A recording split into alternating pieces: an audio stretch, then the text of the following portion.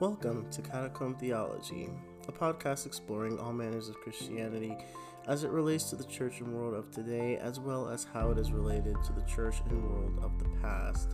I am your host, Jane Castile, and I am very glad to see you all back for another episode of Catacomb Theology. Today we're going to be catching up on our bi-week episode. I have been absent for the past week, so there was not an episode last week.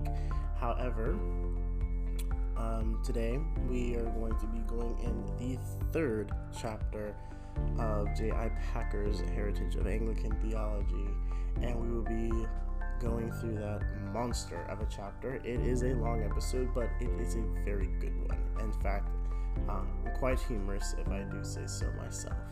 So, without further ado, Chapter 3 of J.I. Packer's Heritage of Anglican Theology.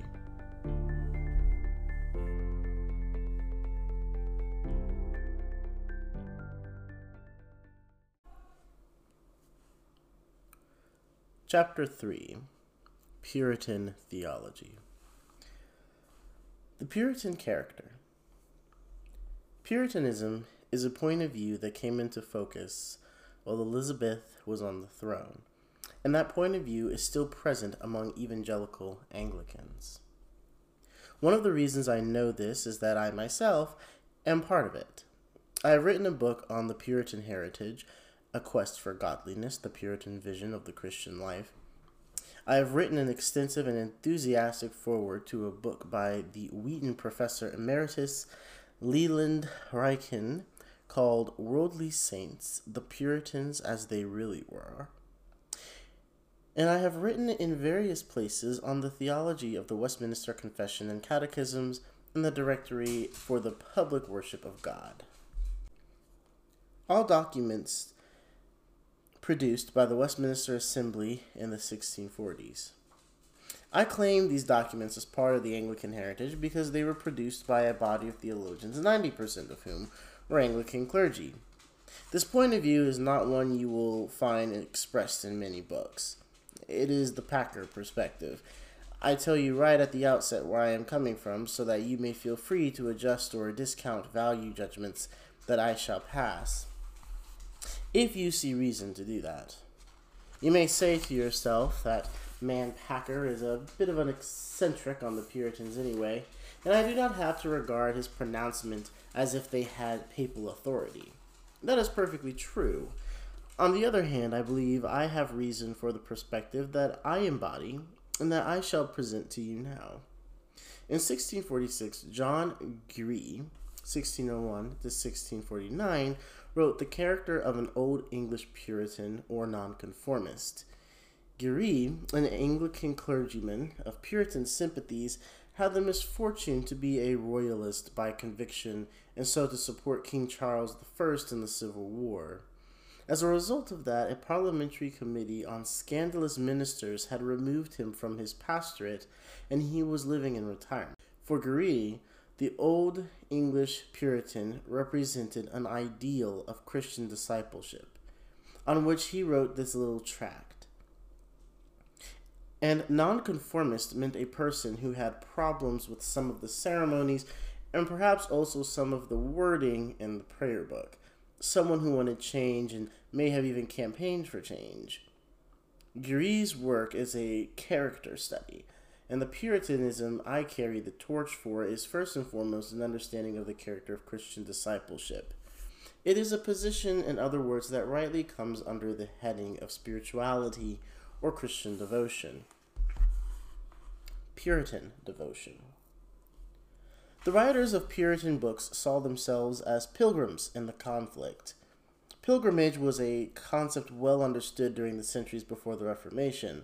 Pilgrims were people who trekked from a starting point, their home usually, to some sacred place for some sacred purpose. The Puritans saw themselves as John Bunyan's pilgrim sees himself in the Pilgrim's Progress, as trekking from this world to heaven.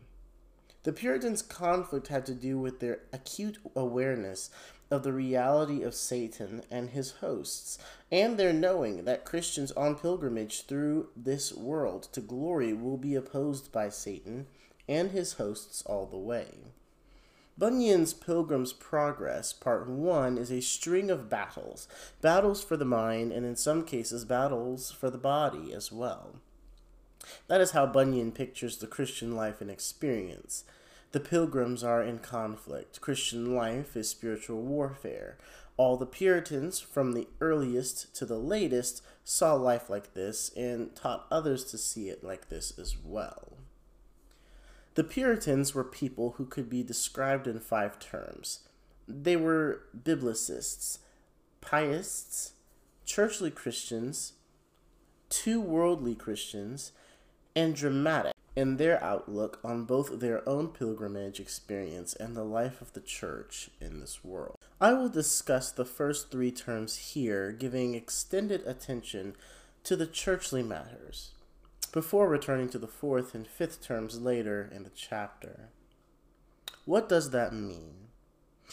Biblicist means that they were thoroughly reformational in their insistence that God's word written is the definitive source of all the truth about God that we are permitted to know. Scripture is God's telling us what he has to say to us about himself and about human beings in relation to him. The conscience of the Christian individual must therefore be attuned to Scripture. This means that you do not believe anything for which you do not see a biblical reason, and everything that is put to you is to be tested by the teaching of Scripture. You ask for biblical proof. You recognize, I hope, the basic mindset of modern evangelicals in that. This is something that has not changed. Pietist is a word that church historians use as a label for all those who think that one's personal relationship with God is the most important matter in one's own life, and therefore that in determining one's personal priorities, fellowship with God through devotion and obedience comes first. That is in contrast with those, whether found in the Orthodox and Roman Catholic churches, or, I am sorry to say, within Anglicanism, who think that you serve God best by advancing the interests of the church, and that your personal piety should be absorbed into the service of the church. This has been spelled out in different ways by those who believe it to be the New Testament point of view. Pietists believe that in the New Testament order of things, as also in the Psalms most certainly, and in the prophets too, the individual's life with God is the most important thing. Here again is a dimension of Christian understanding in which I trust you go along with the Puritans, with the Reformers also, though the Puritans made more of this than ever the Reformers did in their public testimony to what true Christianity requires. Pietism, denoting the quality to which the adjective pietist refers, is used in many textbooks of church history with negative as well as positive implications, especially in regard to pietists going back to the 18th century. Historians are thinking particularly of the children of the evangelical revivals on both sides of the Atlantic, Britain's evangelical revival and America's Great Awakening. The historian will say that giving priority to one's relationship with God is all very well, but when pietists allow their concern about a personal walk with God to elbow out concern about society, politics, and the general culture, they are narrowing their understanding of discipleship in a way that Scripture will not warrant. I think that is true. But what is not true is that the Puritans were pietists of that sort. They were, in fact, Christian humanists. They were very concerned about godliness in society.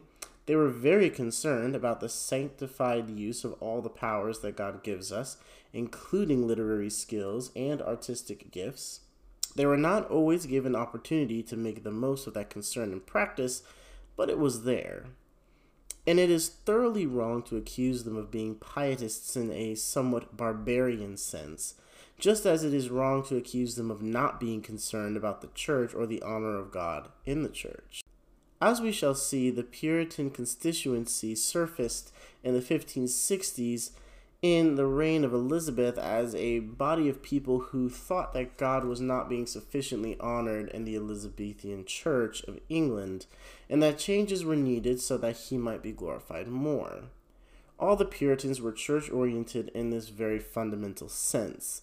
The honor of God and the church was a priority for them, and they maintained that a person who was truly godly in personal terms, pietists in the good sense, would most certainly be concerned about the honor of God and his church.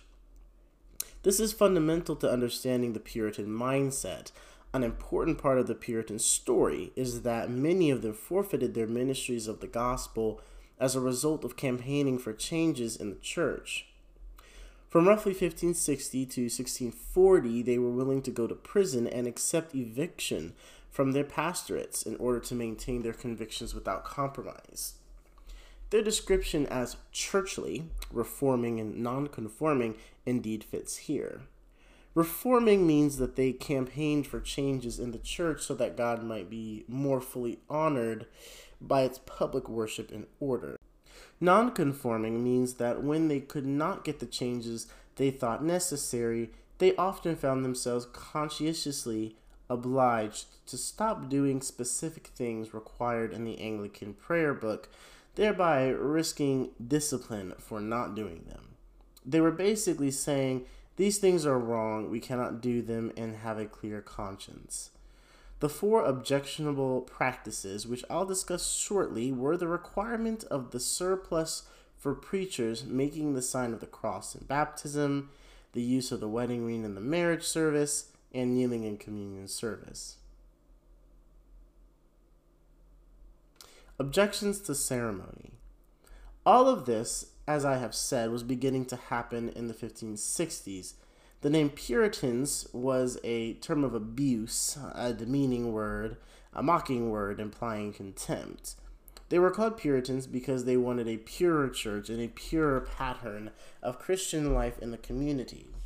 The first Puritans won this label by objecting to things that may seem small to us, but they were big things at the beginning of Elizabeth's reign, following Bloody Mary's attempt to take the English church back to Rome. It was a time when most Englishmen were aware that the old Roman pattern of worship must be left behind so that something more scriptural and godly might take its place. Their view of the Anglican prayer book was that it had started well, but stopped before the work of reshaping worship was finished. As mentioned above, the Puritans identified 4 particular ceremonies that the prayer book required, but they said it ought to be abolished. Again, these may seem quite trivial things, and indeed opponents of the Puritans in the Elizabethan Church were saying already in the 1560s through the 1590s that these things were indeed trivial and not worth bothering about, that they were adiaphora, a Greek word for things that do not matter, such that they make no substantial difference, but to the Puritans they did make a difference. The surplice. One of these was the requirement that the minister leading public worship must wear a kind of white tent called a surplice. Anglican clergy still wear the surplice, and the argument for doing so is that it is a kind of uniform, like a police or military uniform, that helps worshipers remember that the minister belongs to a category of Christians who have been set apart to lead worship and shepherd the congregation. In other words, attention is being called to the man's public identity, thus diverting attention away from any personal oddities he might have in his dress. That was the defense of the surplice under Elizabeth, and it is the defense of the surplice today. Some people think it is a perfectly reasonable defense, others do not. Abolish the surplice, said the Puritans. They thought of it as a Romish rag, suggesting that the priest is a holier person and nearer to God than the rest of us, which would be utterly wrong. In its place, the Puritans preferred the simple Genevan gown, the sign of the cross. Puritans also objected to the requirement in the prayer book that the priest, after pouring water on the head of a child being baptized, must then make the sign on the child's forehead. This is something that clergy baptizing infants have done since very early in the church. But the Puritans said that the pouring of the water itself is the sufficient outward and visible sign in the sacrament of baptism. You will recall that the sacramental idea that God has established outward and visible signs guaranteeing promises and realities, that is, guaranteeing those promises both as genuine words from himself and guaranteeing that believers enjoy the realities promised. In the case of baptism, the promise signified by the sign is for a new life of union with Christ in which sin is forgiven and our persons are accepted. Baptism is a rite of cleansing and new birth. In the case of the Lord's Supper, the guarantee is of the promises of pardon and new life and the sustaining of new life, just as bread and wine, ingredients in a meal, sustain physical life. Those promises are fulfilled to those who receive the bread and wine in faith. So the Puritans wanted to make the point that going under the water as the water is poured is the outward and visible sign. You go under the water, you come up, as it were, out of the water. My Baptist friends think that you actually have to be submerged for this outward and visible sign to be clear. Others, including Anglicans, Presbyterians, and Methodists, deem it sufficient to have water poured on the head of the candidate. I find it hard to believe that the amount of water is a very important thing. I think of the amount of water as one of the adiaphora of which I was speaking, things that do not matter. The Puritans thought it was important not to make the sign of the cross after baptism because that is not the outward and visible sign. Rather, they thought it important to concentrate on the pouring of the water and the meaning of the act, which is the visible sign. They said that if you keep the pre-Reformation sign of the cross, you are encouraging the idea of baptismal regeneration, which they said is a superstition. From the beginning of the Puritan movement onward to Anglican evangelicalism at the present day, it has been clear in people's minds that without faith there is no regeneration, so baptism is to be seen as personalizing to the candidate, adult or infant, the promise of new life in Christ. The candidate, however, needs to exercise personal faith in the Savior in order for the promised gift to be received and possessed. The wedding ring. The third rite or ceremony to which the Puritans objected was the giving of a wedding ring and the marriage service. It is a very old Christian custom, going back to the Middle Ages, that the bridegroom presents the bride with a ring. More recently, the bride typically presents the bridegroom with a ring as well, so that the action is mutual and does not portray taking possession of the bride, which was probably what the medievals had in mind. The Puritans thought that the medieval idea of marriage as a sacrament could not be rid from folks' minds unless the use of a wedding ring were stopped, because the Roman Catholics regarded the ring as the outward and visible sign of the inward and spiritual grace that made marriage a sacrament. So, abolish wedding rings, the Puritans said. Kneeling at the table. The Puritans also wanted to abolish kneeling at the Lord's table to receive communion. Kneeling is the posture of worship, and before the Reformation everybody knelt in order to worship the presence of Christ in the elements, which were believed to be transubstantiated. The Puritans saw that as precisely what Christians ought not to do at the Lord's table, though the prayer book service required it.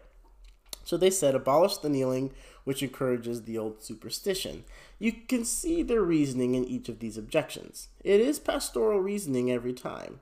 They were saying, in effect, we have to get superstition out of the hearts and minds of English people in order to ground them in the gospel, which the prayer book and the articles otherwise express so very clearly. For the Puritans, all of this seemed important, but as I have said, defenders of the established Elizabethan order viewed these matters from the start as merely adiaphora, links with the past that really made no difference. You need only tell people what they do not mean. There is no need to abolish them in order to make the point. Richard Hooker, in his 5th book of The Laws of Ecclesiastical Polity, goes through the prayer book and vindicates these 4 ceremonial practices, along with everything else in the prayer book. And frankly, I think he has the better of the argument against Puritan criticism. If you are interested in this, read the 5th book and see what a strong, reasonable defense can be made of the prayer book order as it stands without further adjustment. But in the 1560s, the people who earned themselves the name Puritan began to complain and protest about these things, demanding to have them changed. Objections to episcopacy. In 1570, a young man in his 30s named Thomas Cartwright, professor of theology at Cambridge University, began to argue in the course of his lectures on the Book of Acts not only that these ceremonies should be no part of pure Christian worship, but that the diocesan pattern of episcopal government should not exist either. He contended, as modern Presbyterians, of course, would still, that Presbyterianism is reflected and embodied in the life of the early church, as the Book of Acts reports it, and Presbyterianism, the Geneva way, ought to be the pattern of church government in England also. The Puritans, most of them younger folk, many of whom were drawn from among the undergraduates fascinated by Cartwright's lectures, now began to campaign for the abolition of episcopacy and its replacement by a Presbyterian church order. Not all Puritans at this time were against episcopal church order, and some who call themselves Puritans today, like me, are not against episcopal order. But the ones who were against it immediately made themselves notorious, and from 1570 onward, the popular image of a Puritan was of one who wanted the Presbyterian church order introduced and certain prayer book ceremonies abolished. They caused commotion with pamphlets that had a certain strength in Parliament, where a number of members sympathized with their complaint that the Church of England was only halfly reformed, to use a famous phrase. They were becoming such a nuisance in England that Elizabeth took steps to insist that her bishops come down on them heavily, and the bishops did, seeing themselves as officers of the crown. The result was that some Puritan clergy lost their livelihoods, and other Puritan clergy were fined and became notorious. Puritanism, as a movement for reforming the outward order of the church, was compelled by the end of Elizabeth's reign in 1603 to go underground. The Puritans' desire for change was still there, but their priorities increasingly changed from the 1570s onward. The Puritans acknowledged evangelism and pastoral care as the first priorities for leaders in the church, all those ordained as clergy. The desire for an adjusted church order did not die. It remained part of their ideal and was still in their minds as part of the ideal when in 1640, the so-called Long Parliament, summoned by Charles I, though it defied him almost from the moment it gathered, began to look at things in the church and make reforming gestures of its own. But from the 1570s through to 1640, nothing could be done politically to change church order. Only Parliament could do that.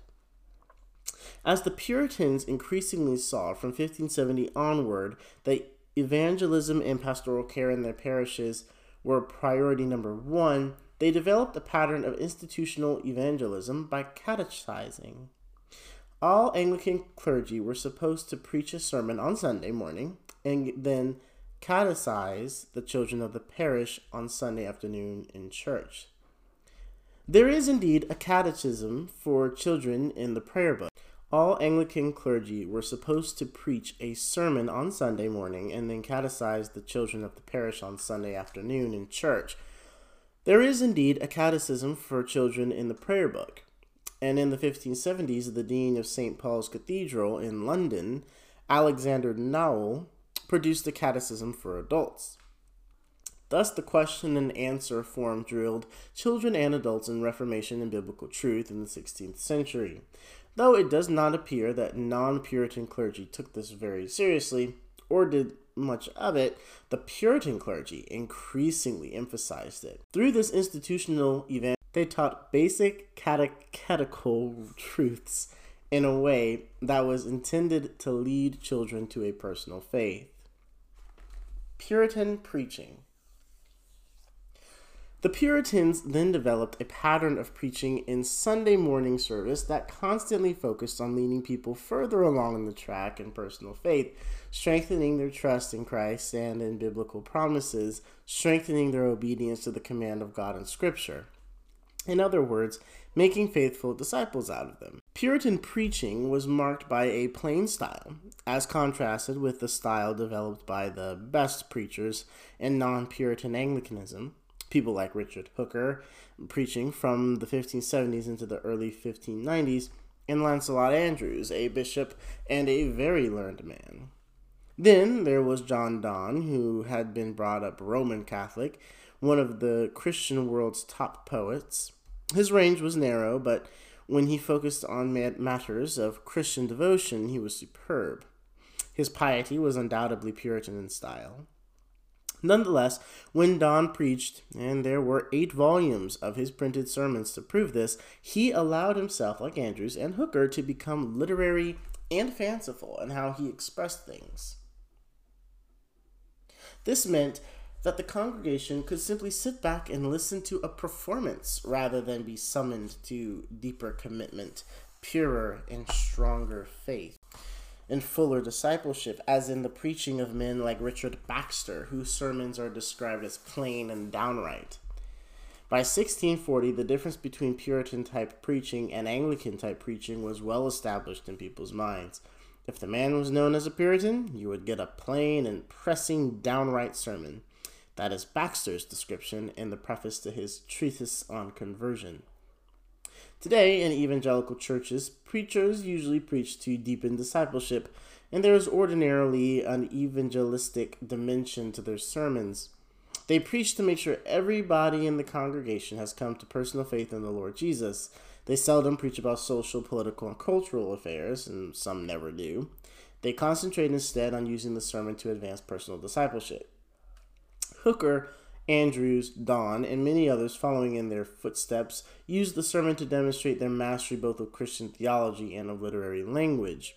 They thought that by putting on this show of elegance and eloquence, they were honoring God. I do not say they were not. I am only saying I do not think they did much to deepen discipleship, and that indeed was their reputation. By 1640, everybody understood that the Puritans wanted to bring you to faith and make a real Christian out of you. And the non-Puritan Anglicans, well, they preached from time to time, but their critics often regarded their preaching as akin to play acting. The perception regarding Puritan preaching had arisen from the fact that the Puritans had preached this way ever since the late Elizabethan era, when Richard Greenham had set the style. Greenham had been a fellow of Pembroke College, Cambridge. He left the college probably because he decided to get married. All the fellows of Cambridge colleges in those days had to be bachelors. He became rector of a little country church 6 miles outside Cambridge. What he was doing there became well known in Cambridge, and folks used to ride out and attend his services to their benefit. Then a man named William Perkins, who had spent all his life in the town of Cambridge, became the regular preacher at St. Andrew, the great church in Cambridge, and he preached the way Greenham did, in an expository manner, bringing scripture warrant for everything he said. Greenham and Perkins preached in an evangelistic way, constantly laboring to bring people to a living faith in Christ. They preached in a discipling way, covering the whole range of topics necessary to disciple people properly. Perkins became the C.S. Lewis of the Puritan movement. He published a whole string of little books that were immediately clear and attractive to people, books on aspects of personal religion. These were very widely circulated in England, which had no such devotional books, in English except for those written by Roman Catholic authors who challenged the reformational religious viewpoint of England's established church. Many other Greenham works were passed around in manuscript form, but these began to be published only at the end of his life. Perkins was determined to refute devotional Catholic authors by producing good quality devotional writings of his own. His books became the wellspring of a positive river of Puritan devotional literature, a river flowing wide and strong by 1640. Man after man of Puritan pastoral ideals published books from his sermons, and they were printed and circulated. Richard Baxter did this better than anybody else. He was the classic practical Puritan writer. His first work, The Saints' Everlasting Rest, became an instant classic and bestseller from the time it appeared in 1650. He remained the best-selling devotional writer in England until his death in 1691, and indeed for some time after. So although the Puritans' original political program had temporarily been shelved, An evangelistic and pastoral program had taken its place. The leaders in the program were clergy, Oxford and Cambridge graduates. They thought of themselves as a brotherhood and a fellowship. They would write to each other and meet together, and their families intermarried. By 1640, pastoral Puritanism was a power in the land. Puritan devotion revisited. The Archbishop of Canterbury from 1633 was William Laud, who operated in double harness with King Charles I. With the king's approval, Laud made his own protégés bishops, and they all held a form of theology that the Puritans, who were reformed in the 16th century sense of the word, considered Arminian. So by 1640, there was alienation between the Puritan constituency and the rest of the Church of England, most of all because bishops were allowing distorted doctrine, Arminianism, to be taught. The Arminian type of Christianity de-emphasized personal conversion and personal discipleship, reducing Christian discipleship to observing the established order, which meant that it did not center on the heart in the way that all Puritan ministry did. As noted earlier, Laud's vision of good Christianity, which meant good Anglican loyal churchmanship, was that it works from the outside in. Get people observing the prayer book pattern of worship and faithfully coming to church Sunday by Sunday, and the heart will fall into line with the habit. The Puritans started from the other end, as Augustine and Luther and Calvin had done. The Reformation way, as we have seen. You start with the heart, and then you make sure that the outward habit of devotion expresses the heart. The practice of personal devotion and family devotions, and certainly Sunday devotion in church, were part of it, but all this needed to arise from the heart's genuine faith and devotion. As I have argued, the Puritans were biblicists, pietists, and churchly in their understanding of Christianity. Another word I use to describe them is two-world. If you read Bunyan's Pilgrim's Progress, you will find right from the start that when Bunyan's pilgrim becomes concerned about his own unconverted state, the hope of heaven is central in what he wants and at present realizes he does not have. The celestial city is the goal to which he sets out when he becomes a pilgrim. That is perfect, typical Puritanism. All Puritans knew that heaven is more important than earth, and that all decisions in this world should be made in the light of the fact that another world is coming. Just as hell is infinitely worse than life in this world, so heaven is infinitely better. Keep your eyes on heaven, the Puritans urged. Make sure the life you are living keeps the goal of heaven in view. That is basic to the Puritan point of view. When we read the New Testament and see how much it says about hoping in the coming of Christ and all that this will bring, we find ourselves wondering whether this is not indeed the mainstream Christian perspective. Perhaps we 21st century Christians, who focus so much on God's blessing now, which of course is real and wonderful, have become off-center and not talking with equal emphasis and focus and enthusiasm about heaven and the hope of glory. C.S. Lewis is the modern prophet who shows us the way. Lewis, among his other excellencies, is heaven-conscious in all he writes. This, I believe, is as much mainstream Christianity as any of the other aspects of Lewis's sense of things. The Puritans had this heaven consciousness in spades. They were too worldly in their perspective, and they were prepared, therefore, to suffer in this world in any way they had to in order to be faithful to the Lord and to ensure that spiritually they stayed on the path that leads to glory, the path of obedience and fidelity to the Word. I also used the term dramatic in my earlier list of 5 qualities in the Puritan vision of life. This came to mark the English people generally toward the end of Elizabeth's reign. Elizabeth, remember, died in 1603. On the secular front, suddenly people, at least in the towns and particularly in London, became interested in the theater, in drama on the stage, and in being in the audience while dramas were played out. This was the age when Shakespeare shot into prominence. And not only Shakespeare. Other successful dramatists producing plays included Christopher Marlowe, Francis Beaumont, and John Fletcher. It was the law of supply and demand. There were theaters, and the theaters wanted plays. This had not happened on such a scale before the 1580s, and suddenly it was happening. If I may describe it psychologically, up to the 1580s, religious writings for people's lives had drawn on the resources of the left hemisphere of the brain, which favors logic. This was true of both Puritan and non-Puritan devotional writing, including Roman Catholic books in England. But the brain also has a right hemisphere for art, imagination, pictures, and drama. In the 1580s, suddenly the right side of the brain was more fully brought into play, and the dramatic dimension of the Christian life became a central theme in religious literature.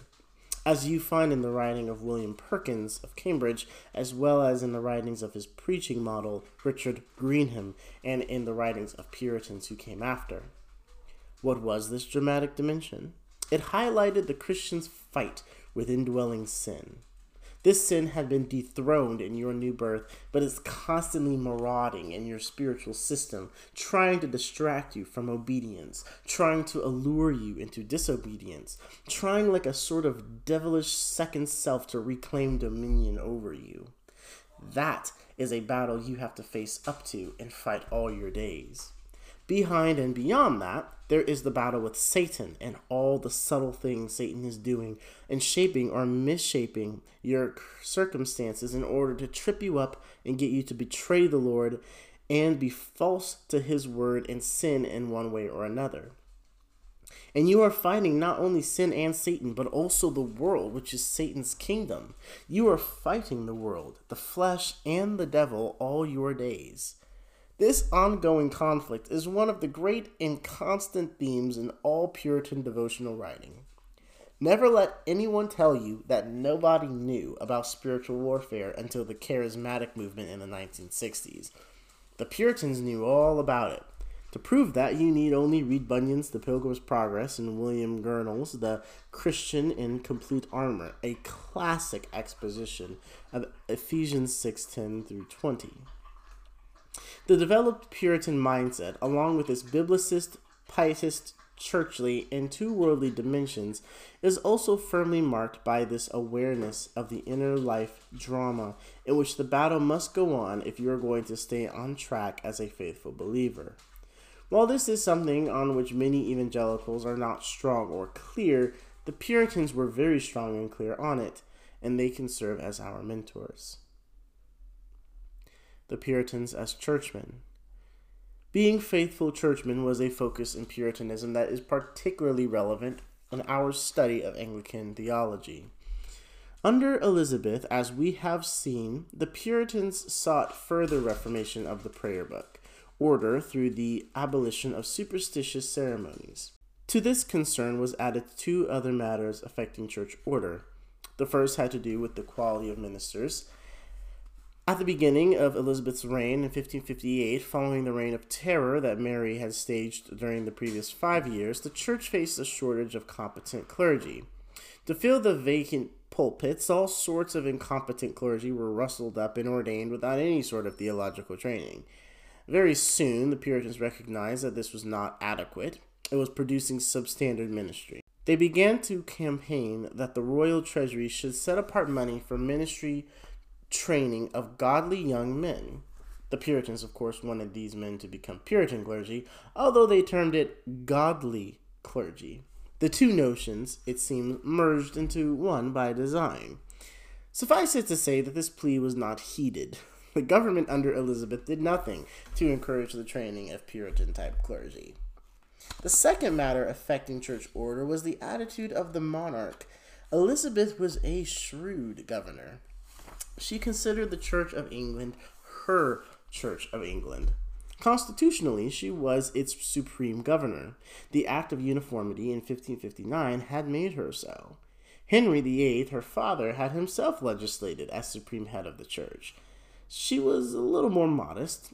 Headship, she felt, was something that the clergy from the archbishop and downward should fill. They were the spiritual leaders, but she was the supreme governor, making sure that established church order was faithfully observed. Elizabeth wanted this church to be politically mainstream in the sense that it would hold Englishmen together. It would not please everybody perfectly, since there were the recusant Roman Catholics and Catholic-minded folk in the church on the one wing, just as there were Puritans on the other wing wanting further reformation in the church. Elizabeth thought that the right course was to sustain the church about halfway between them. She did not possess a strong theological conscience, though there seems no doubt that in her own way she was a Christian.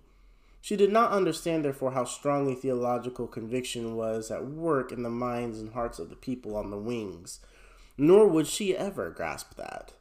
When the Puritans asked her to make reforms in the church, when they put up members of Parliament to introduce bills requiring change in the prayer book, and so on, and there was quite a bit of that in the 1570s and 1580s, Elizabeth responded in an executive way, ensuring that the pleas for change went unheeded, just as the pleas for money to train up Puritan ministers fell on deaf ears.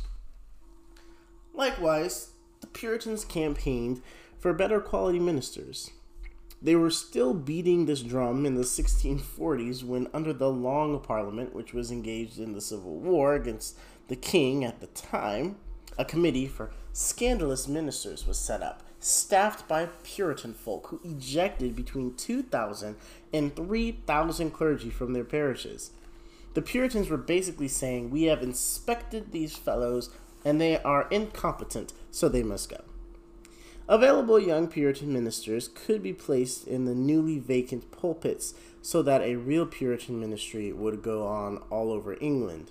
That is what happened during the 1640s. You may wonder how this could happen while a civil war raged in England. The short answer is that this civil war was a matter of two armies marching around England, living off the land, and every now and then engaging in battle. Thus, the war was not so disruptive to English life that the Committee for Scandalous Ministers could not seek to purge the church at the same time, and it did. The Puritan ministers in the 1570s and 1580s also tried to set up a shadow Presbyterian system across England. These same ministers within their respective areas would gather for meetings called prophesyings.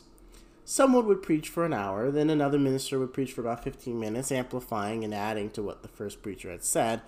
Then there would be discussion by all the ministers. Lay people from the participating parishes were all encouraged to come and listen, though they did not share in the discussion. It was a clergy affair. In these prophesyings, the minister who did the initial exposition would seek to expound a scripture passage properly with a focus on discipleship. The prophesyings did not involve seditious preaching about how bad the church was, or how this or that in the church must be changed, or how these ministers should organize to try and make such change happen. That, however, is what Elizabeth assumed the prophesyings must be. She was convinced that such preaching would lead to sedition inevitably, so she was against such preaching in the church. Eventually, she insisted that the Archbishop of Canterbury at the time, Edmund Grindal, suppress all the prophesyings throughout the country. He was to tell all the diocesan bishops to enforce this prohibition. Grindal, however, wrote a brave yet respectful letter to Elizabeth, informing her that he knew the prophesyings were doing much good, and that he could not in good conscience suppress them. Elizabeth, as Supreme Governor of the Church, had her answer. Grindal was confined to house arrest. He ceased to operate as Archbishop of Canterbury, and all his salary was taken from him and diverted into the royal treasury. That is how Elizabeth resisted challenges to her government of the church. Elizabeth's new archbishop, beginning in 1583, was John Whitgift, a strong Calvinist and a strong ruler.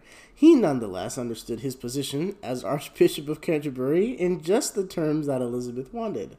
He was going to be her strong right arm to execute discipline on her behalf wherever it needed to be exerted. Quite a number of ministers lost their livings for nonconformity. Others were imprisoned, and the presbyteries were not allowed to exist.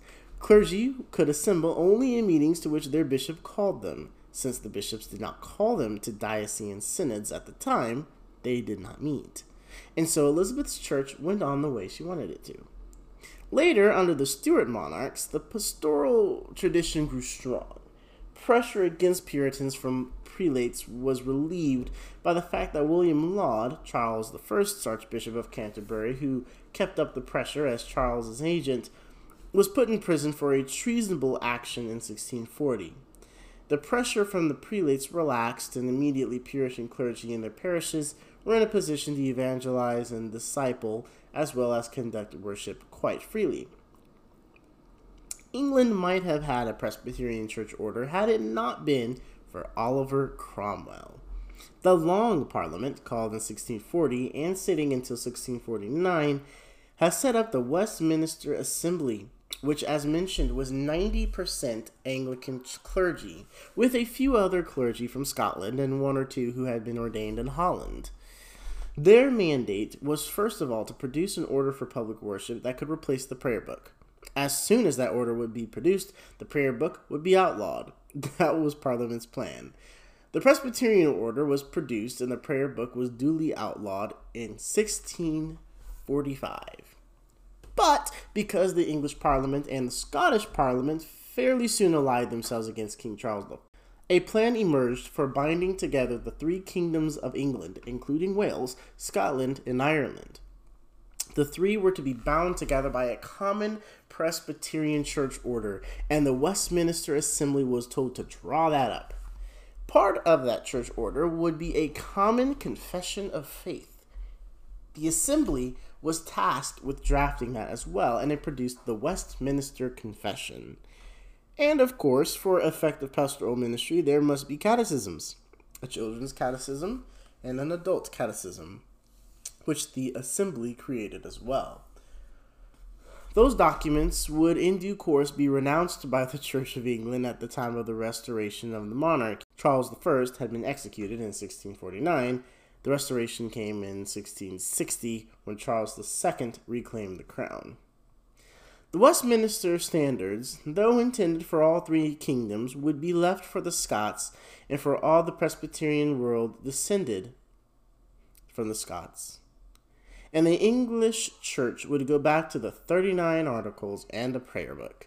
Regrettably, the formalism that had so disfigured the English Church, as guided by Archbishop Laud, would continue until the evangelical revival began in the 1700s.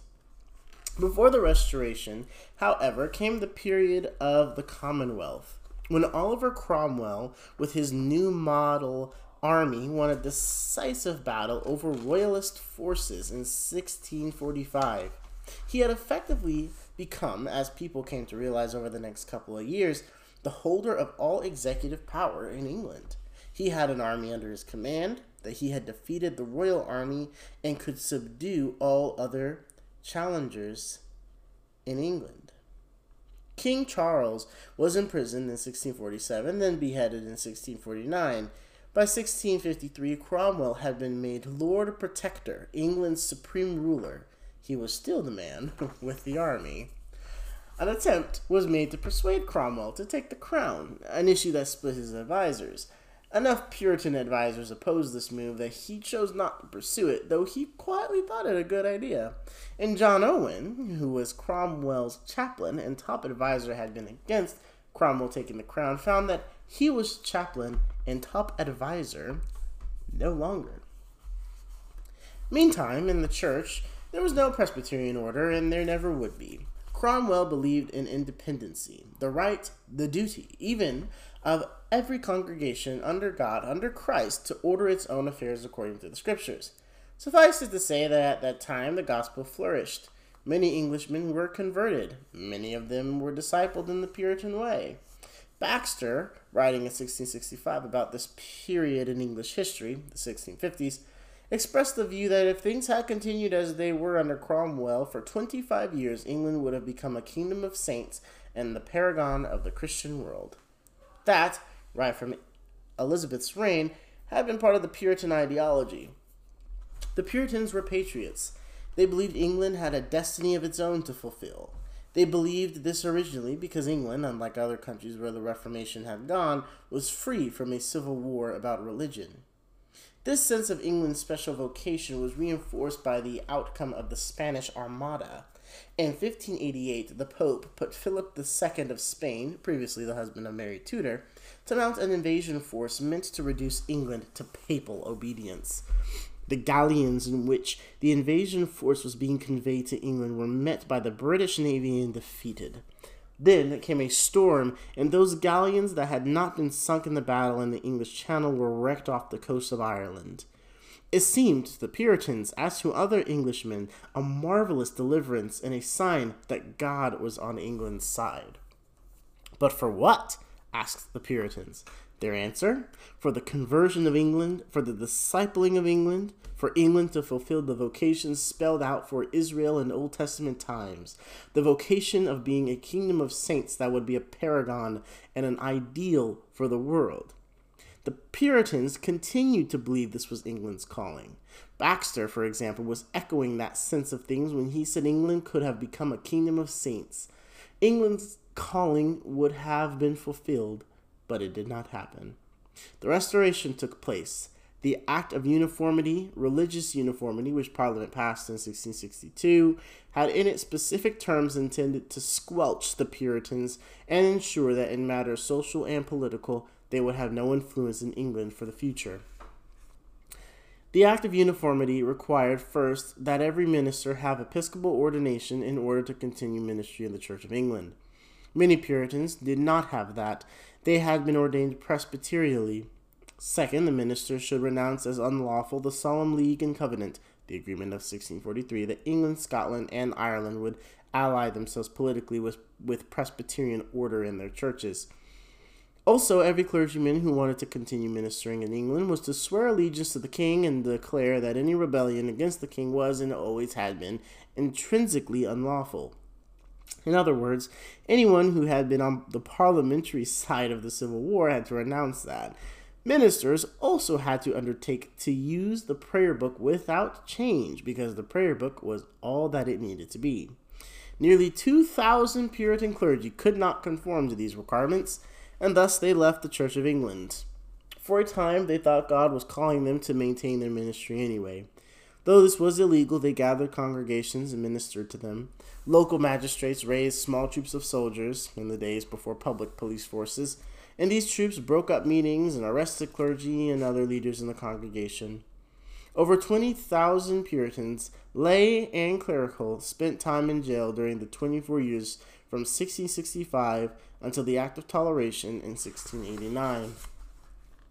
By the time this Act of Toleration was passed, the outstanding Puritan leaders were no longer active. John Owens was dead, Richard Baxter was 74 and sickening. The Puritans had ceased to be a religious power in the land, just as they had ceased to be a political power in the land. For practical purposes, Puritanism was a spent force, and England lapsed into spiritual torpor until the evangelical awakening of the 1730s. Historical factors shaping Puritanism.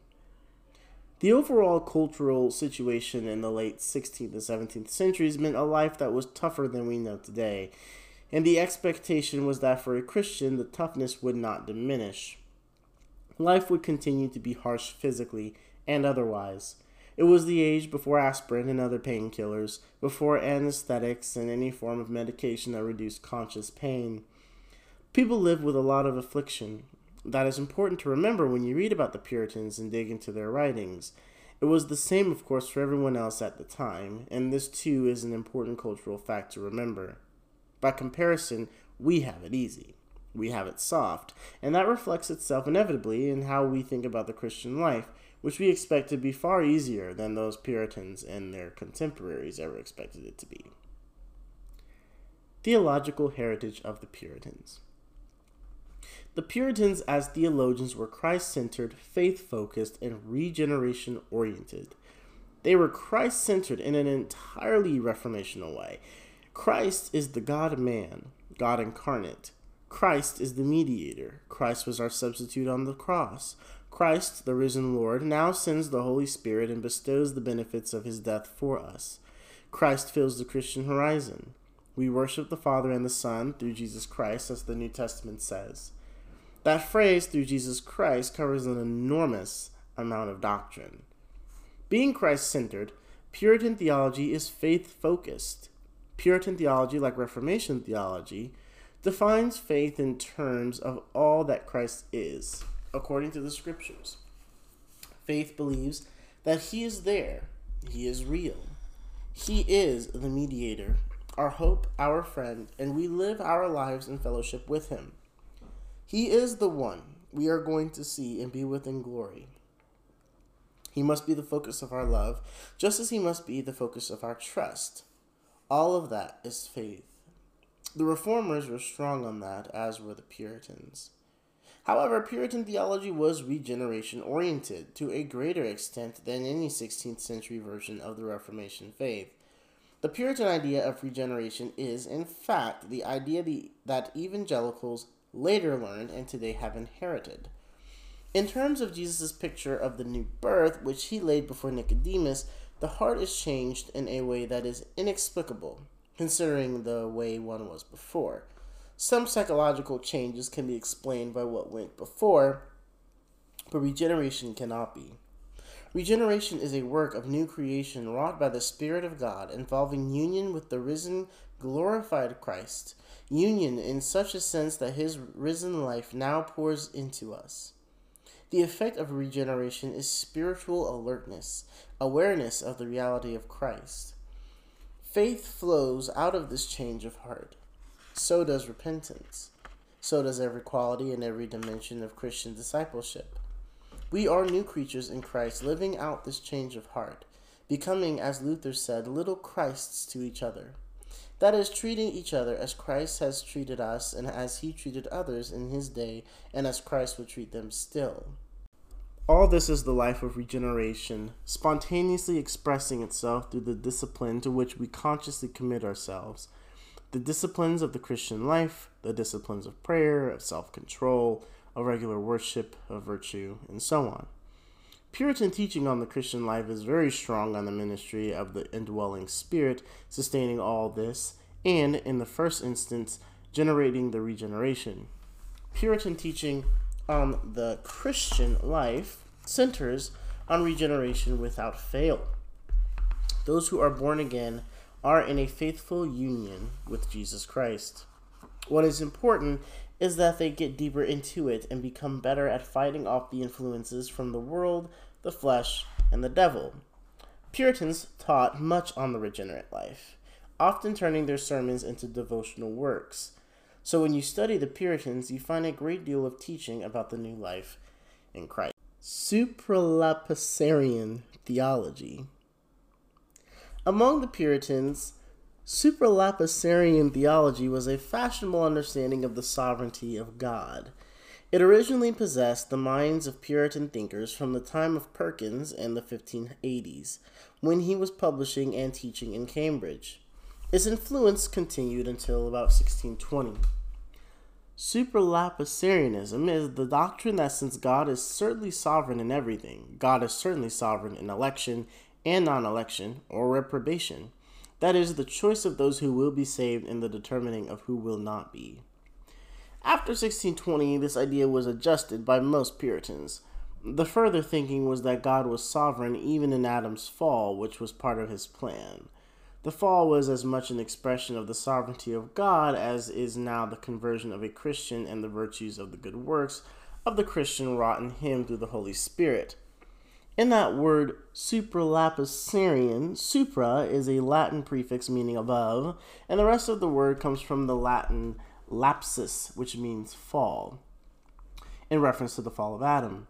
The point made in supralapsarian theology is that God's sovereign plan for everything he would do, everything that would therefore happen in the world he would create, was formed above the fall, that is, above the concept or the foresight of the fall, and the fall was part of the plan. This position is difficult to maintain without implying that God is the author of sin. Supralapsarian theologians had their own way of evading that conclusion, but in common sense Reformed thinking is at least hard to avoid. Puritans spent a generation between the 1580s and 1620 embracing supralapsarianism, which was always taught by Theodore Beza, Calvin's successor in Geneva, who lived until 1605. But then the Puritans retreated from it. Why did this happen?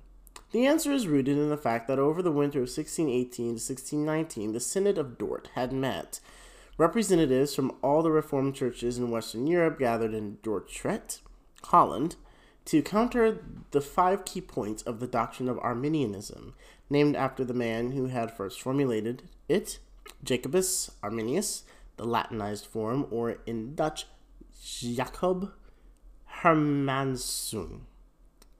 The Synod of Dort produced an elaborate report affirming what are now called the 5 points of Calvinism. The Synod of Dort did not, however, commit itself to a supralapsarian view, though some of the Dutchmen said that view is logical.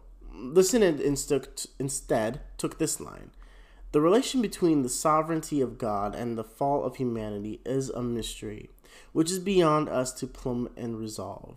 When asked how these two realities relate to each other, we have to say that we do not know. We know the world was not out of God's control when Adam fell. We know Adam fell by his own fault, his own choice to sin, egged on, of course, by Eve, but we do not know how theologically we should relate the event of the fall to the absolute sovereignty of God. We have no formula for it, and we do not intend to produce one, because what is said about election and reprobation in the Scriptures is all with reference to the fallen race to which we belong. When Scripture speaks of election, it is presented as a gracious choice whereby God chooses for salvation people who do not deserve it. They deserve to be condemned and rejected. And when reprobation is spoken of, as in Romans 9, it is very plain that the reprobate do deserve it because, like Pharaoh, they are fighting God all the time. So these are the certainties said the Synod of Dort, and we affirm the reality of election and reprobation in terms of what the Bible writers have in view, namely a fallen race. In theology, we do not presume to say anything about how the fall fits in with the larger plan of God. That position was called infralapsarianism, infra being a Latin prefix meaning below or subsequent to. The thought is that we theologize about election and reprobation the way the New Testament does, envisioning a fallen race and not presuming to know anything more. The supralapsarian doctrine can logically be viewed as saying that God appears to like a division, as if when he created the world, God wanted to have some people blessed for the glory of his race and other people damned for the glory of his justice. Infralapsarians would not say anything of the sort. They instead say that all we know from Scripture is that our race has fallen, and against the background, God has chosen a great multitude to save. Not everybody, that is true, but many. And we leave the matter there while for the rest of our lives we give thanks that we who have come to faith and repentance are among those who rejoice. Covenant theology. The essence of covenant theology is that the choice God makes is established by promise and commitment on God's part, which requires promise and commitment on our part. The analogy is the marriage covenant, in which a man says to a woman, "I am yours and you are mine," and she says to him, "I am yours and you are mine." And so it is presented in Scripture, where the marriage picture is constantly invoked. Paul does this in Ephesians 5, where he says he is speaking of Christ and the church when talking about husbands and wives. And of course, the marriage picture is in the book of Hosea. The prophet's ups and downs of marriage are taken as an acted model of how God in his grace deals with unfaithful people, not giving them up, though they deserve to be given up, and it hurts to hang on to them when his love is spurned. This is what covenant theology means. The relation between every Christian and the triune Lord is a covenant relation. I am yours, you are mine. The relation between the Lord Jesus and the church is a covenant relation. I am yours, you are mine. Our relationship with the Lord Jesus as mediator is equally, of course, a relation between the triune God and his children. The sacraments are covenant ordinances. Evangelical theology has regularly viewed baptism and the Lord's Supper as seals of the covenant. They are memorial rites that Jesus has instituted in which the outward and visible sign is plain. The water of baptism can be seen and felt. The bread and wine of communion can be seen and tasted. Our senses are engaged. We cannot doubt the reality of the visible and tangible. The visible guarantees the equal reality of the invisible. The combination of giving and receiving of the sacramental sign embodies, models, and displays the covenant bond that says, I take you, you take me, I am yours, you are mine. Covenant theology is, I believe, a biblical form of theology. The Westminster Confession from the 1640s embodies it, just as the Synod of Dort embodied it in 1618 to 1619. When you study a classic Puritan theologian like John Owen, you find covenant theology through and through. Owen was an independent. He came to dislike the Church of England, but within Anglicanism, those in the Puritan tradition embraced covenant theology, and it became their way of expressing the sovereign grace of God and the salvation of sinners. Devotional theology. Beyond question, Richard Baxter and John Bunyan were the two top devotional theologians in Puritanism. This devotion, of course, had to do with discipleship, the spiritual disciplines, worship, prayer, communion with God, and obedience to God, discussed under various headings in this chapter. Puritan spirituality. Puritan spirituality was marked by humility, receptivity, doxology, and energy. The Puritans' humility was the acknowledgement that man is small, God is great. As for receptivity, their attitude was to receive anything Scripture teaches and to labor as a matter of habit of mind to see God everywhere in everything that happens in all his creatures and in the beauty of the earth. The Puritans were receptive to providence. Everything that happens means something, just as Scripture affirms. For those who love God, all things work together for good. Romans 8:28. That is a way of affirming that God controls everything that happens. The Puritans were saying, in effect, we will read the book of Providence as far as we can. A lot of what happens we cannot understand, but when Providence brings blessing to Christians and answers to prayer, or when, on the other hand, it brings a comeuppance to people who have defied God and are on the path that leads to hell, then we can read that page from Providence and see what these happenings mean. The Puritans spent a lot of time thinking along those lines. Doxology means honoring God, turning all life into worship, seeing it all as praise. That was the Puritan way. Everything must make for the praise of God. Such praise of God means our praise of him. In the first instance, and second, praise from the angels. Energy is the fourth quality of Puritan spirituality. The Puritans were people with great energy. If you read the lives of the Puritans, you will see and marvel at this expression of the Protestant work ethic. The Puritans, who were mainstream Protestants at this point, believed that God made us to work and that idleness opens the door to Satan to come in and mess up our lives. Responsible work as a safeguard against sin. The Puritans thought that and taught it. They said that everyone must have a calling. Everyone, that is, must be clear on what useful work he or she has been put in the world to do and must labor to do as well. That is the Puritan idea of a vocation. It does not have to be wage-earning employment. Being a wife and mother and homemaker is as much a calling, according to the Puritan teaching, as being the family breadwinner. Fulfilling your calling demands all the energy you have. That means not sleeping more than you need. It also means resting on Sundays, observing the Sabbath principle, so that you can work flat out during the week. And that's pretty much the Puritan attitude. Every now and then, Puritans would rebuke people who, because they had money, were able to live at leisure without having to work. That is very bad for you, said the Puritans. Baxter said as much in print, and presumably from the pulpit as well. Everyone must have a calling, the Puritans said, and as you give yourself to fulfill your calling and serve God by serving others and doing good in the world, enriching the world, making it a better place than you found it, bringing up your family to love and fear the Lord, you will find that as you pray for power to do it well, energy will be given you for that purpose, and you will be enabled to work. And when you find your vocation, you are fulfilled in it. When you are working in your calling to the glory of God, it is creativity, and it is personal fulfillment. That is the temper of Puritan piety. It does not languish, and it is not lazy. Puritan spirituality has a landscape that is theological.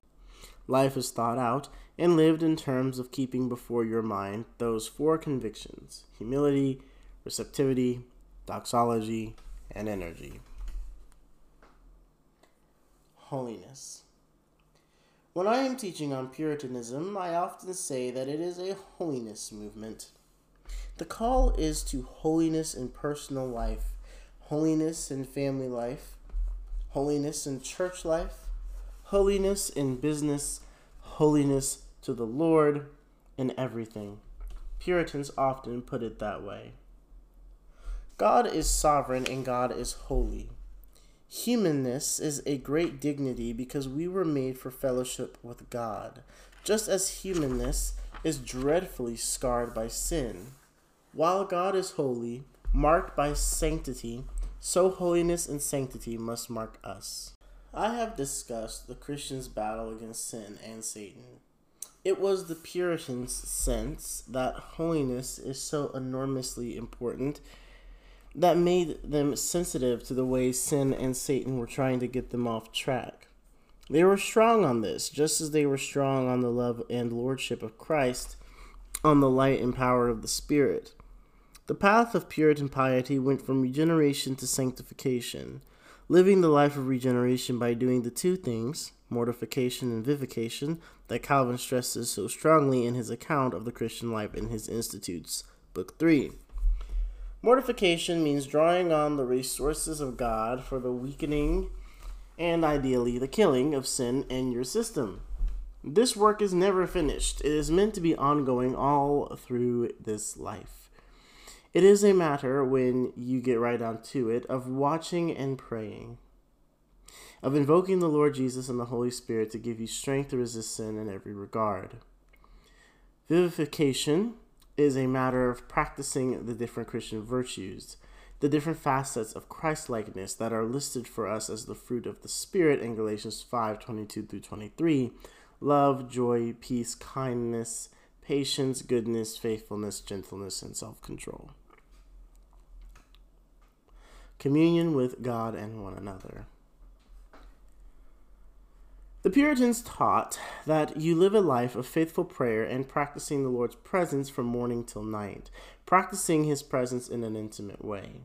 And communion with Christians means worship with them and fellowship with them. As you talk with other believers about divine things, you are strengthened by drawing on their wisdom. We simply call it fellowship.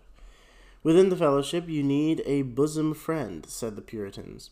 Today, we sometimes call that an accountability relationship because the business of such a close friend is to know all about you and to love you just the same, to pray for you regularly and to ask you regularly how you are getting on in your Christian pilgrimage. It is also a mentoring relationship in which people commit themselves to each other. For the Puritans, this was regularly a two-way mentoring. Not exclusively, but regularly. They made themselves accountable to each other. In practical terms, just as I rely on you to pray for my current needs and situations, so I promise in advance to answer you honestly when you ask how my situation is developing, what my needs are now, and whether I am winning victories or experiencing defeats.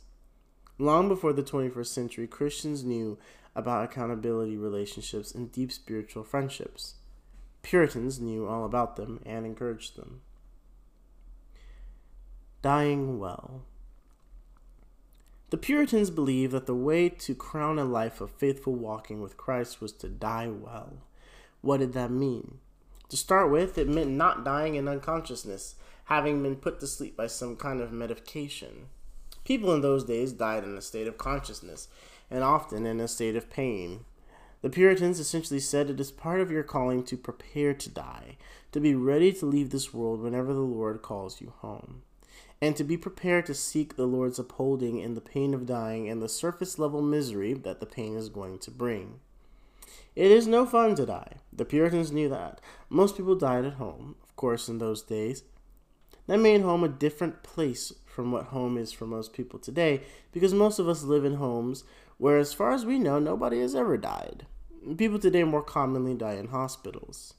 But in the Puritan home, people died with family members present, praying, singing hymns and psalms, and asking the dying person how he or she was doing in the process. They would wait to see what the dying person would say as the Lord Jesus took this person to himself and to the glory beyond this world, the intermediate state, as theologians called it. Jesus would be drawing this person to himself through the veil, as they used to say. And in that process, a person might very well, so they thought, see spiritual realities more clearly than ever before, and tell the gathered family of something of what he or she saw. So dying words among the Puritans were cherished because it was thought that they came from a specially close relation to Christ. This interest in dying words has been mocked and parodied, but I do not think the Puritans were wrong about this. The path of Puritan discipleship. The Puritans emphasized the warrior pilgrim self-image, which I believe is something healthy to have. Likewise, the emphasis running through all Puritan teaching on the Bible and how it applies to life, the stress on the educating and cherishing of conscience, is something all of us need. The sanctifying of relationships, all relationships, is again something we all need, though it is a familiar theme nowadays in a way that some of these other themes are not. Another Puritan theme is the primacy of joy and praise, to be always rejoicing. That is how it is supposed to be. And real Puritans, the real Puritans of history, were like that. They were not sourpusses. They were believers who went through life filled with joy and praise, peace and adoration. Back to Puritan character. And that brings us again to John Dries, the character of an Old English Puritan, or nonconformist, which I will quote. The Old English Puritan was such an one that honored God above all, and under God gave every one his due. End quote. That is a 17th century way of expressing that he was a just man. Justice in those days was defined as it should be in every age, as giving everyone his or her due. His first care was to serve God, and therein he did not what was good in his own, but in God's sight making the word of God the rule of his worship. He highly esteemed order in the house of God. He was happy, in other words, to have a prayer book, an established pattern of worship, but he would not, under color of that, submit to superstitious rites, which are superfluous and perish in their use. Such rites, to the Old English Puritan, seemed to be spiritual stumbling blocks. He made conscience of all God's ordinances, that is, he neglected none, though some he esteemed of more consequence, more importance. He had a sense of proportion. Some things were more important than others. Puritans are sometimes lampooned as if they had no sense of proportion, as if every little thing was as a major issue. It was not so. He was much in prayer with it, he began, and closed the day. In it he was exercised in his closet, the room where he went on his own and shut the door. Family and public assembly and church he prayed from his own heart along with the minister and the congregation. He esteemed that manner of prayer best, where by the gift of God expressions were varied according to present wants and occasions. In other words, the Puritan valued extemporary prayer about the immediate situation. Liturgical prayers, as in the prayer book, are by nature couched in generalities which, as you pray the prayers, you are intended to apply in thought to your own particular needs. But when you pray extemporarily, you can be quite specific about the immediate needs you are bringing to God. And here we are being told that the Puritans appreciated that. Puritan pastors, as a matter of fact, when they had finished reading the prayer book service, used to regularly engage in intercessory prayer at length from the pulpit before they began preaching. Dries again observes that the Old English Puritan did not account set forms unlawful in the way that some Latter-day evangelicals do, I am afraid. Therefore, in that circumstance of the church, where set forms were required, he did not wholly reject the liturgy, but the corruption of it. He esteemed reading of the word, reading scripture, which is required in all Anglican prayer book services, an ordinance of God, both in private and public, but he did not account reading to be preaching. In regard to that last point, Richard Hooker had argued that when you read scripture in public, it is God preaching. You are simply relaying his sermon. and therefore the Puritan is not entitled to say that there is no preaching unless a text is expounded. At 400 years distance, I myself am a both-and man at this point. I am all in favor of understanding the public reading of Scripture as hearing God preach, and the Bible ought to be read in public in a way which shows that the reader knows that God is preaching through the reading of the divine word.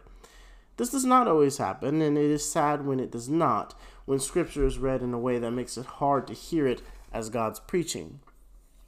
But I also believe that every worship service will be the richer if there is exposition. A homily, a sermon, a comment, call it what you like. I think most of the historical Puritans were also both and on this point when you get right down to it. In saying that the old English Puritan did not account reading to be preaching, Drury offers a surface-level rebuttal of Hooker's point.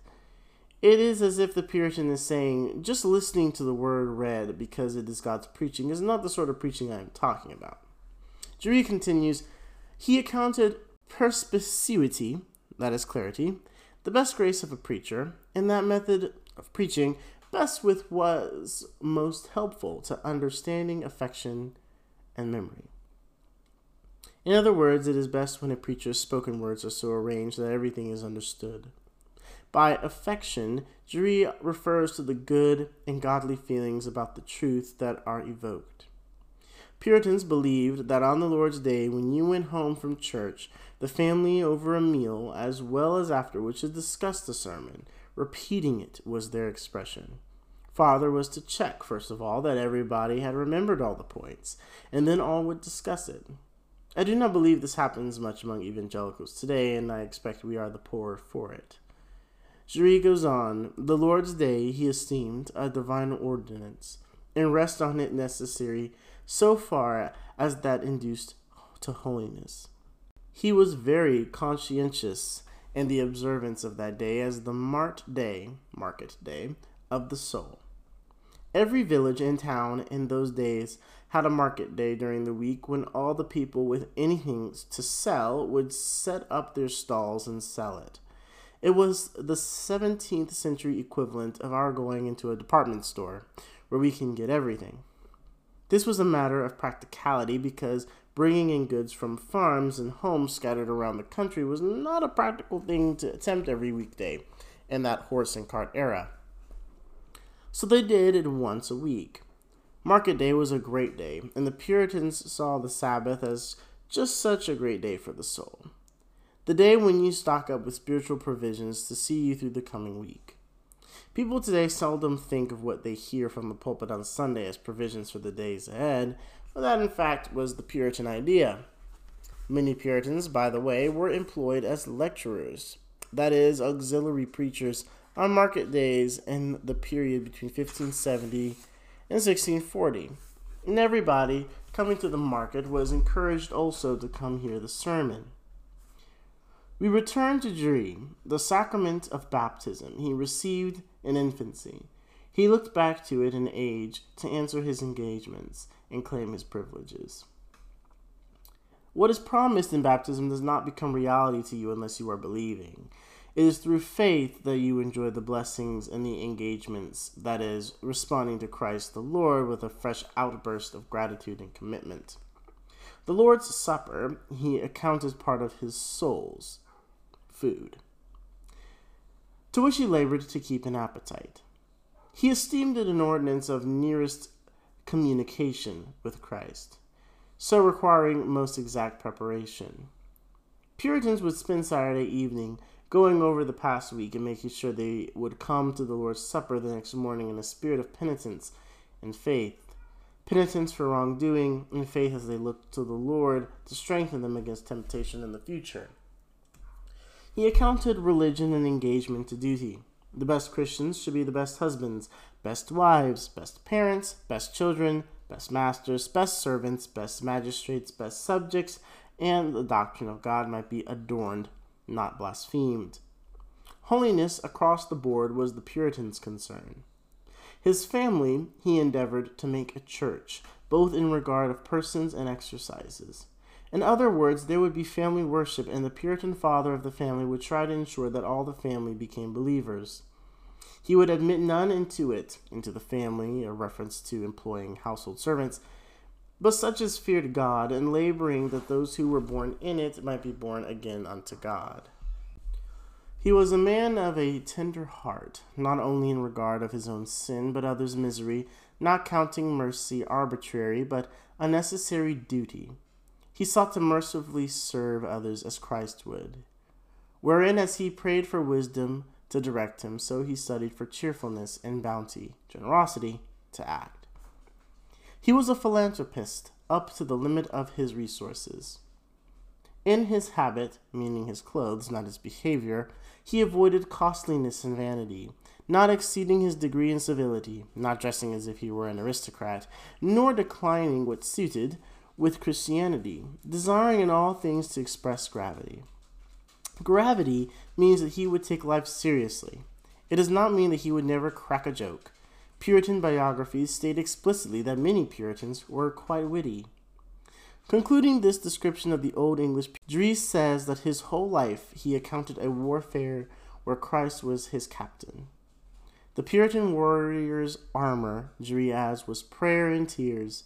His battle flag was the cross, and his motto was Vincit qui patitur, Latin for he conquers who endures.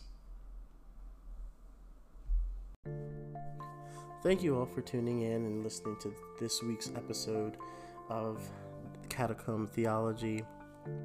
Stay tuned for next week. We will be having an interview with one of our writers, and he is going to be discussing a wonderful topic that is quite semi-controversial, not very controversial, but I will say to the evangelis in the crowd, it's a near and dear to their hearts, but I think a very good and hard conversation needs to be had that he handles wonderfully, and I cannot wait to get that out to the rest of you next week. But until then, I pray you all have a wonderful rest of your week. I pray that you will continue to show dedication to Christ in your lives, and that you will continue to pray for us and bless us with your support. Thank you all for tuning in, and I will see you on the next episode of Catacomb Theology.